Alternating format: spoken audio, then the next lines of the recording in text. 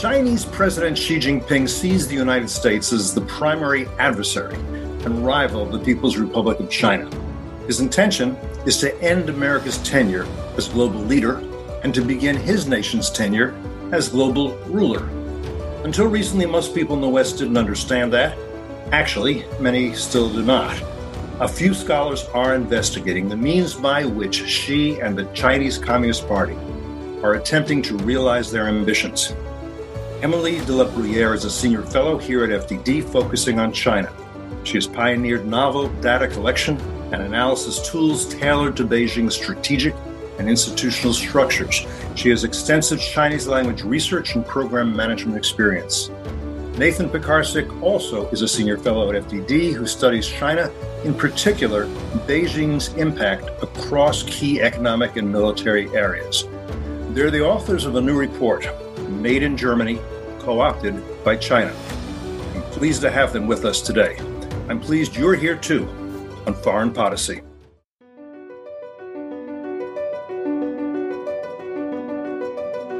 Either the U.S. enforces some rules in the world, or there are no rules. Every U.S. president has tried to diminish tension with Russia, has reached out to the Russians. Most of those have failed, especially when Vladimir Putin became the leader. They're still killing guys who joined the jihad in 1979 or 1980 or 1981. Still in the game. We are seeing a ramp up in North Korean cyber capabilities over the last decade. Iran is basically putting forth these claims of nuclear innocence, that they are doing nothing wrong, that there are no violations, and that's just factually not correct. I am fearful for what happens to Turkey now.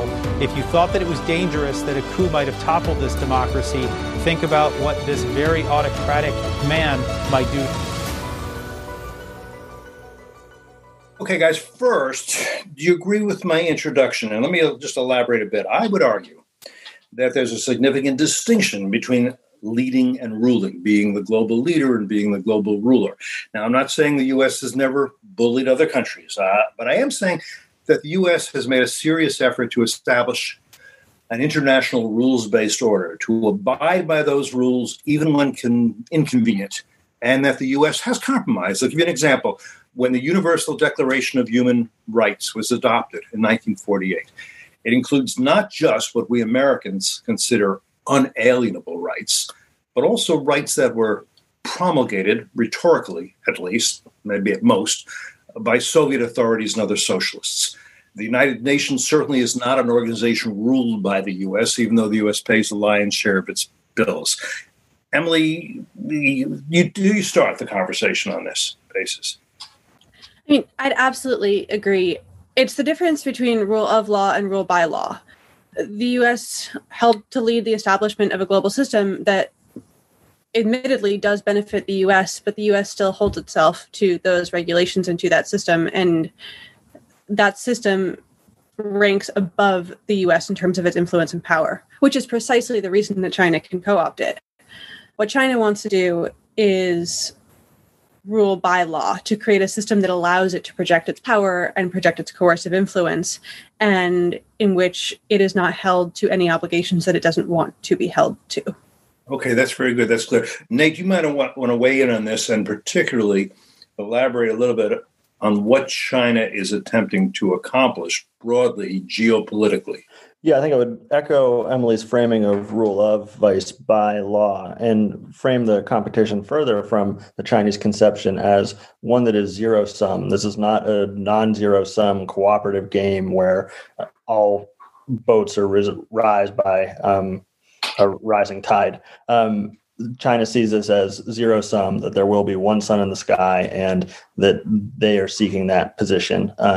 What they gain from seeking this position is the ability to deny adversaries like the United States as they see fit, and the ability to prevent anyone else from denying China necessary goods, necessary positioning, and necessary leverage vis-a-vis the global system. You guys write, I'll go back to you on this, Emily, that China wants to win what you call the fourth industrial revolution. You better tell people what the first three were, and then describe what the fourth is that China wants to win. I have to do a history lesson here. Nate, you can do the history. I'll do the fourth industrial revolution. While Nate tries to remember what the other three are. The fourth industrial revolution is that we have this great advance and a new global system that's being brought about by information technology. And that's going to create an entirely new way of conducting business, conducting our lives, and developing industry with new set of rules and foundational systems. And this change gives China an opportunity because, as Beijing sees it, when you have moments of flux like this, the incumbent loses many of its traditional advantages, and the challenger can, as China puts it, leapfrog. And so that's why this is the golden window for China to jump in and try to reclaim and seize the international system because it's being rewritten. And then the next beat from there is that if Beijing can establish its lead now in the rewriting of the rules, it risks being able to acquire enduring control because the system becomes subordinate to China. Mm-hmm. And Nate, do you remember what the other earlier industrial revolutions were? Steam, electricity, electronics, and then bringing us to today. What I think is important to understand about what these previous eras, how we're defining these previous eras and how they're eating into the one that Emily's defining in terms of the fourth industrial revolution, is that these are all drawing on strengths inherent in the real economy, the physical production of goods. And even this fourth industrial revolution, and particularly in the Chinese conception and definition of it, focuses around the industrial Internet of Things and cyber physical systems. So the overlap of the real and the virtual economies. And in the world of a world to be defined by AI, et cetera, we lose sight of the real economy and the physical piece of this puzzle. And I think the Chinese system very much has not lost sight of that reality. And I think it does play a big part in the value that they see and aim to seize from engagement with Germany. I'm going to come back to the buzzwords because I want to make sure people understand the terminology, even things like AI, artificial intelligence, and what that means. But here's another longish question, and that is this: I like to think that those who listen to this podcast may be of diverse ideological and political persuasions, that they think, I'll listen, maybe I'll agree, maybe I won't. And with that in mind, I would guess that some listeners may be thinking at this point, maybe we're being too hard on China's rulers. I mean, sure, they want to stay in power. Sure, they want to be a global power. They want to prosper, but they still must answer the people of China. You may recall that's essentially what Mike Bloomberg told Margaret Hoover when she interviewed him on her show. Others think, well, okay, maybe China does want to be the most important nation in the world in this century, but what's the problem? We believe in competition, so let them compete with us. What's the problem? Emily, I want both of you to weigh in. Take one of those questions or whatever strikes you about that, and then I'll go to you, Nick. I think you can divide the danger into A, how it is that China competes and their distortive and unfair relationship with the global system, and B, what it is they're trying to achieve. And we can start with what it is they're trying to achieve. And that's that this is an authoritarian regime that is very explicitly trying to project its control and its lack of norms over the global system. And if there's any doubt about that, I mean, we have only the past 6 months to look at and to see that this is an authoritarian regime that's exterminating a religious minority in Xinjiang and has been doing so for years, that has already done so with any number of other minorities over the past decade. In particular, I would note, yes. Exactly. Yeah. This is a practice playbook that they finish on Tibet, they apply to Xinjiang, and that just keeps going to any population that China sees as undesirable or threatening. And it doesn't stop at China's borders. It extends to Hong Kong, where they topple a democracy, and the next beat being Taiwan. And it doesn't end there either, because this is a global ambition. So that's the world we risk being in if China controls the systems of the global order. But then the next, to add insult to injury, is how it is that Beijing gets there. And we're going to go to Nate for that. Okay, Nate, it's you. I I'm not exactly sure what the cue here is, but I think the thing that's compelling and problematic and unique about this threat, I think relative to any in history, is the way that the approach is able to lock in gains. So this digital authoritarianism that Emily's defining as being used to surveil and eliminate populations within China, used to control populations in Hong Kong. It's not a sunk cost. This isn't an imperial expense. In fact, the global system today treats this approach as something that can be profit making. So this means that the gain that they make in any real territorial sense does not end up being an expense on their ledger. It ends up being something that fuels itself and fuels continued expanse. And I think that's perhaps a piece that we have yet to fully understand and appreciate in terms of how this will continue to grow from the hotspots that we see now, the near-term threats that we're waking up to in real time. But there's this real risk that we're waking up to them too late because the next beat is already underway. And I'd also add, it's not just that there's a competition underway and China's winning the competition. The other point is that it's cheating. Mm-hmm. And this is evident in the Germany case, where so much of China's relationship with Germany is about acquiring technology from elsewhere. And this has been the Chinese strategy, really, since the inception of the PRC, which is that you develop the resources you need to take over the world order by siphoning the world order's resources. It's everything from stealing technology to gaming international organizations so that they serve China's interests. Somebody might say, okay, you say they're breaking the rules, but, it's very Western-centric of you to say there are rules. Who said there are rules in the world? Who made the rules? Who enforces the rules? China is saying, you want to abide by rules, you can abide by rules. We're not abiding by any rules. In wars, you don't abide by many rules. Of course, the Geneva Convention, but these are all Western concepts that you apply to competitions, whether kinetic, warlike, or peaceful, various rules, and everybody's supposed to abide by them. And they say, no, this is about winning. Success is the only earthly judge of right and wrong, and we don't believe there's a heavenly judge of right and wrong. So go ahead and play by your rules. We don't. Sorry, Charlie. And Cliff, you just spelled out better than anybody else has what the U.S. strategy should be for responding to China's threat. We need to recognize that this is a competition, and it's literally all about winning. And if that's the case, you compete. Right. All right, I want to go through a few terms because they'll come up in this conversation, and we're going to get to Germany in a minute. And I know I'm taking a long time to get there, but I think it's useful because these terms, people listening may or may not be familiar, or they may have heard them, but they may not really know what they meant. We talked about the Fourth Industrial Revolution, and I think you give a good view of what that is.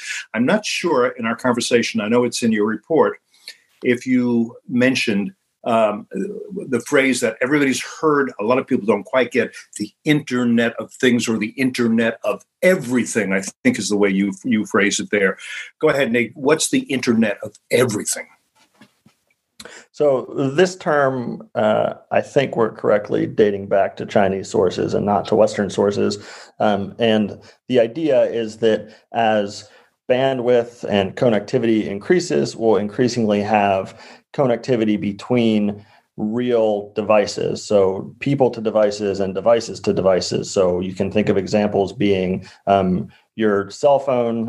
You can think of examples being your refrigerator, which might be able to order its own replenishment soon. You can think about autonomous driving and smart cities being additional examples. So it's an increase in bandwidth and connectivity that permits an Internet of Things, so real devices that are able to talk to each other and able to talk and interact with you. And so if you control the Internet of Things, you control everything. You control things going on in my house, in my car, in my office, this podcast, whatever. In theory, that's what we're talking about, controlling everything. Yes, and the Chinese strategists who discuss the Internet of Everything frame this as the next evolution of the first internet, the one that we interact with in our computer browsers, and they look back on that innovation as one that the United States influenced and redeemed tremendous value from. And they see this emerging Internet of Everything as the next competition that they can define and redeem as much value from. Right. Emily, here's another term that's important. You use it a lot. It's in the report. We've talked about it, I think, on podcasts before.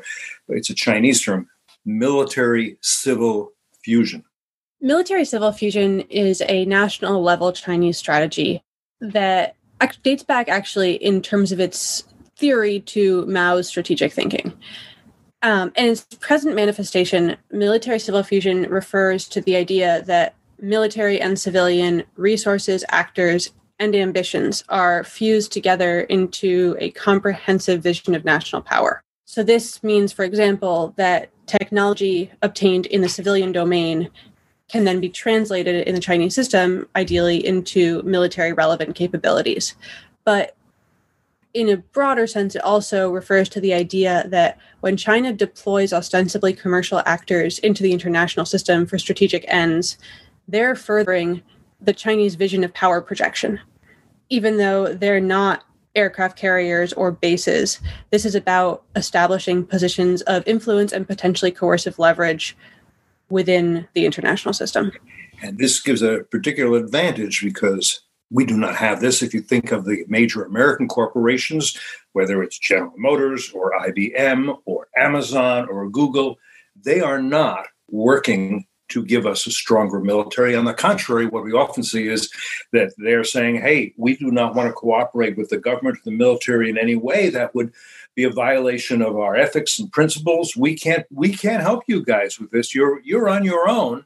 Meanwhile, China's got these two, the military and its corporations that are, in theory, independent. They may argue they're independent, fused. That's what we're talking about.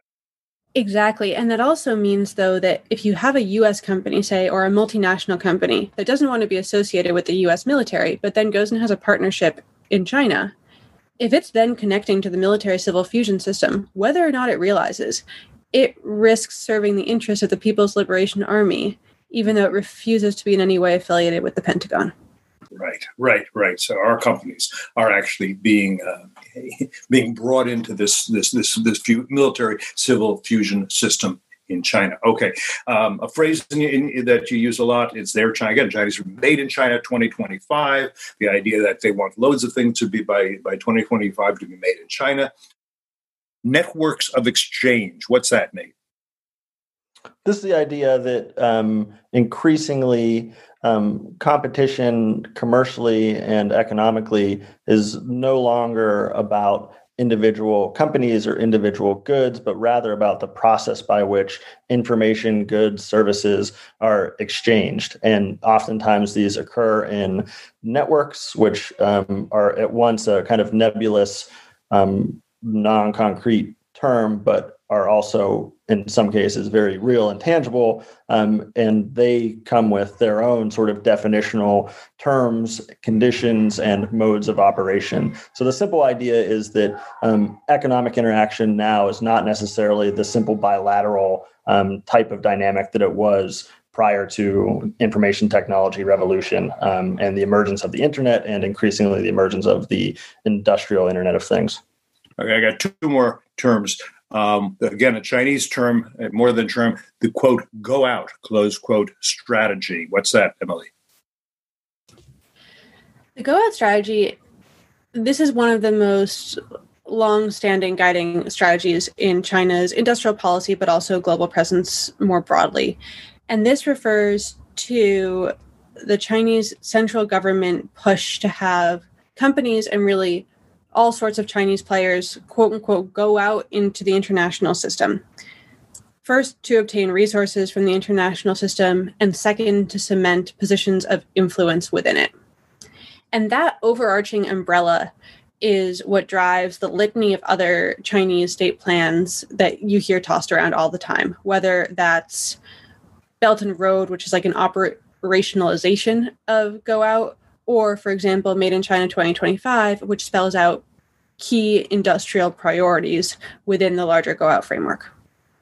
Right. Okay, last one, and this is win-win cooperation. Now, that doesn't really require explanation, except to say, which I think you have, that when the Chinese talk about a win-win cooperation, it's deceptive. They're relying on credulous people in the U.S. or in Europe who think, oh, great, they want to be our friends and buddies, we'll all do better. And by the way, this was the belief and has been the belief for decades on the right and the left among Republicans and conservatives, all of whom thought, we're engaging the Chinese, we're bringing them into the international system, they're going to see the benefits of partnership, they will agree with us, that we can have a win-win cooperation relationship. We don't need to be competitors, rivals. We don't need to have animosity. We can all get along, can't we? That's really what it's about, yes? You go ahead, Emily. Absolutely. And then you have another more specific manifestation of win-win cooperation, which is this idea that foreign companies should partner with Chinese companies because the Chinese company wins by getting technology and the foreign company wins by getting access to the Chinese market. Except that, of course, it turns out that whole Chinese market promise never actually pans out. And the Chinese company gets the technology, and then the Chinese company also gets the Chinese market. Okay. So, and let me just put this forward, and you correct me if I'm wrong, feel free. One is what we're looking at here is an industrial policy on steroids, but it's also a military industrial policy. What we're looking at here has been termed neo-imperialism, but it's really imperialism 2.0 because it's a whole new concept of how one does what imperialism strives to do, which is to control foreign lands, foreign resources, foreign populations. The British, the French, the Portuguese, the Ottoman Empire never quite conceived it this way. I'm tempted to say this cleverly. Nate, did I say anything that you'd say, nah, Cliff, you got that all wrong? No, I think that's absolutely right. And again, I'll draw back to the crutch of the information technology revolution as a distinguishing feature of this approach to imperial reach and process. And I think a lot of that is best summed up by the idea that there's not an expense involved here. The way that China has engaged with the system, it's profit making in many cases over the time horizon that China's setting for itself.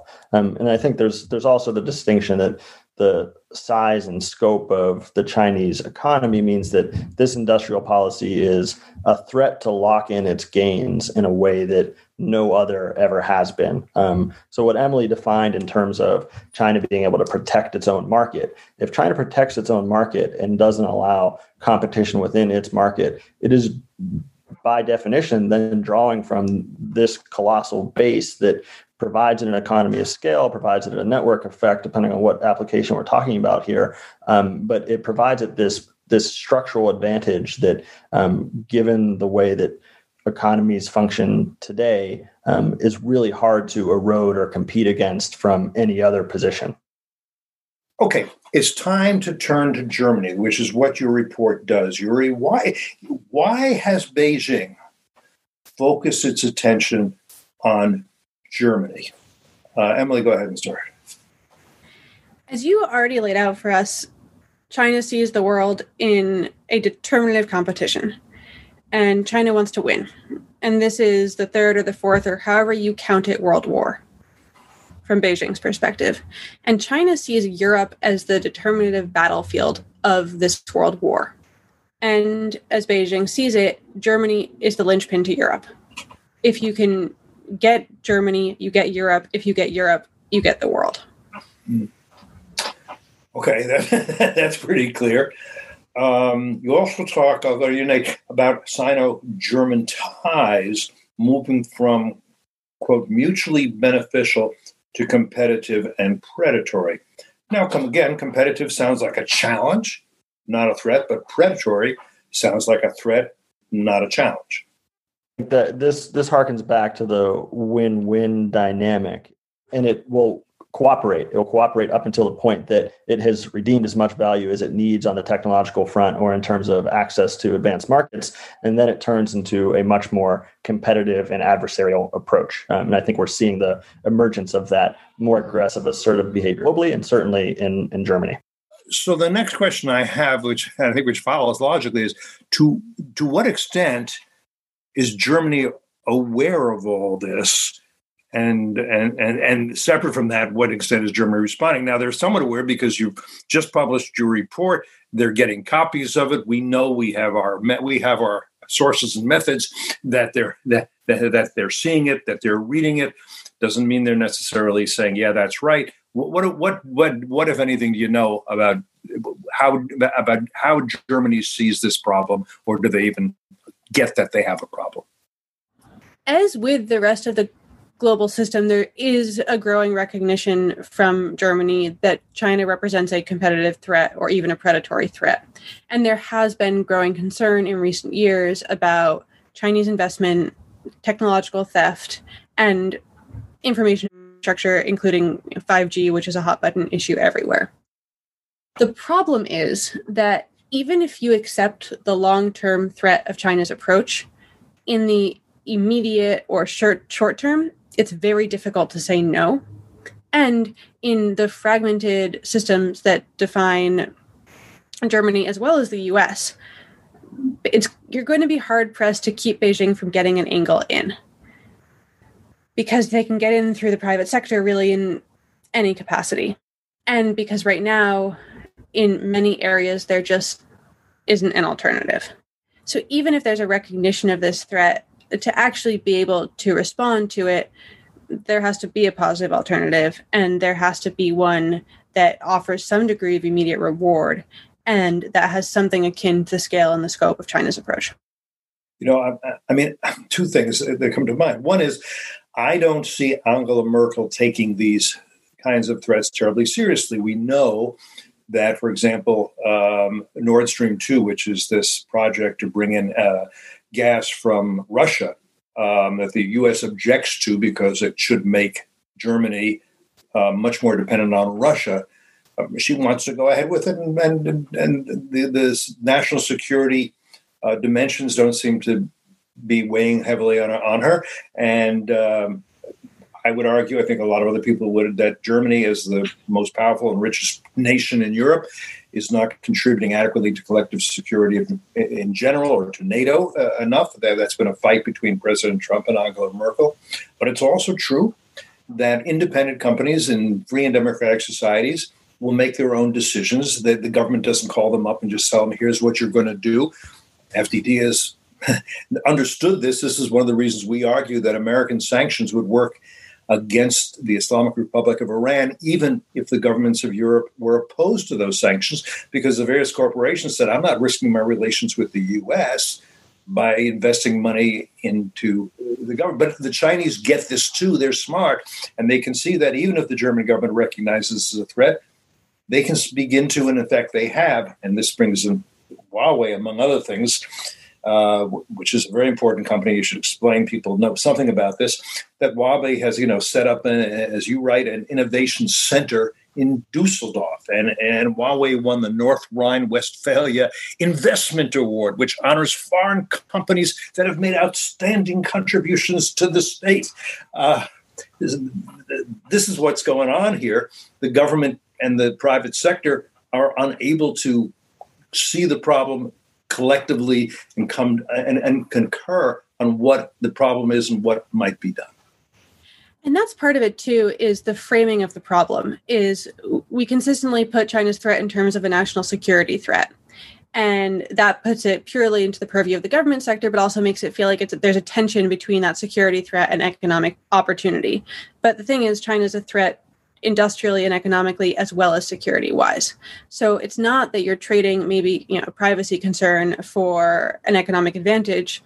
You're giving up an economic advantage, and you're giving up industrial advantage as well as your data control. And that's just something in our framing of international competition that has to be resolved before there can actually be concerted response, especially on the part of a country like Germany that so prioritizes its industrial and its economic health. Nate, here's a quote from your report. Maybe you'll just elaborate on it a little bit. You say, you and Emily write, China uses theft, centralization, and non-market incentives to establish partnerships through which Berlin's advanced capabilities prop up Beijing's champions. You may need to explain what a champion is. China also deliberately encourages the dependence of German actors to cement such one-sided arrangements even after the malign behavior is revealed. There is no sign of this changing. Yeah, I think the best sort of mechanism or mean of the Chinese industrial policy planning apparatus that exemplifies this is the practice of forced technology transfer.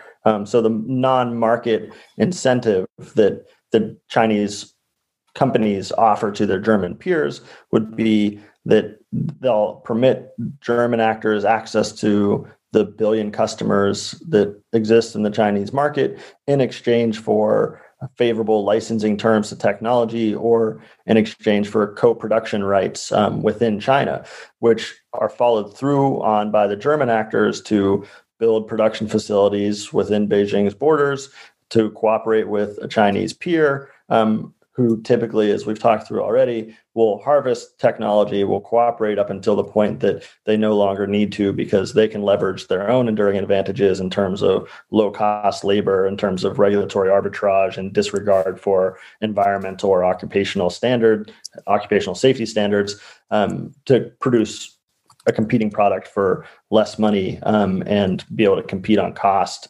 domestically within China, but then increasingly to compete on cost globally as they export. So I think it's the allure of the Chinese market is one of these most compelling non-market features, quite frankly, that they use this pressure to attract technology, harvest it, and then use it in an adversarial fashion over a longer term time horizon. You guys have also, at the end of the report, come up with 3 policy recommendations to confront this threat. Why don't you, Emily, you take the first, Nate take the second, and we'll go back to you, Emily, for the third. Go ahead, Emily.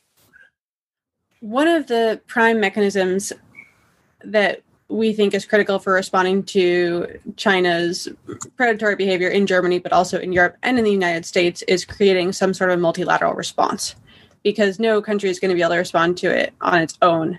And right now, the traditional methods we have for multilateral response risk being subverted by China. So we think that NATO as a group should be reoriented around the competition with China in both the military domain and in the economic and industrial ones. Because this is an organization that brings together allies and partners that already exists and that has a competitive mandate. So it could be repurposed for precisely this threat. Nate, second recommendation. So an additional element of having a multilateral response revolves around the particular instruments that are at the disposal of the U.S. government as well as the German government and other allies and partners. A set of these concern investment screening. So foreign investment screening in the United States, we have something that gets referred to as the CFIUS process, which reviews for national security concerns, foreign investments into critical technologies and companies in the United States. There are similar types of investment screening processes that exist across the EU and in Germany. There's a need to coordinate those types of processes, to coordinate the definitions that are used for what's an eligible investment to be screened, and to share information about the screening mechanisms across countries.